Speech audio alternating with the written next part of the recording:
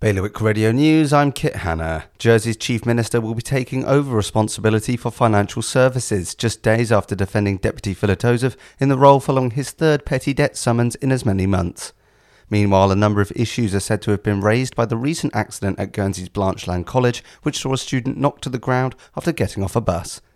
A trio of 4-year-old siblings who only recently learned how to cycle have completed a 6-kilometre bike ride along the avenue to raise funds for a Jersey tree growing project.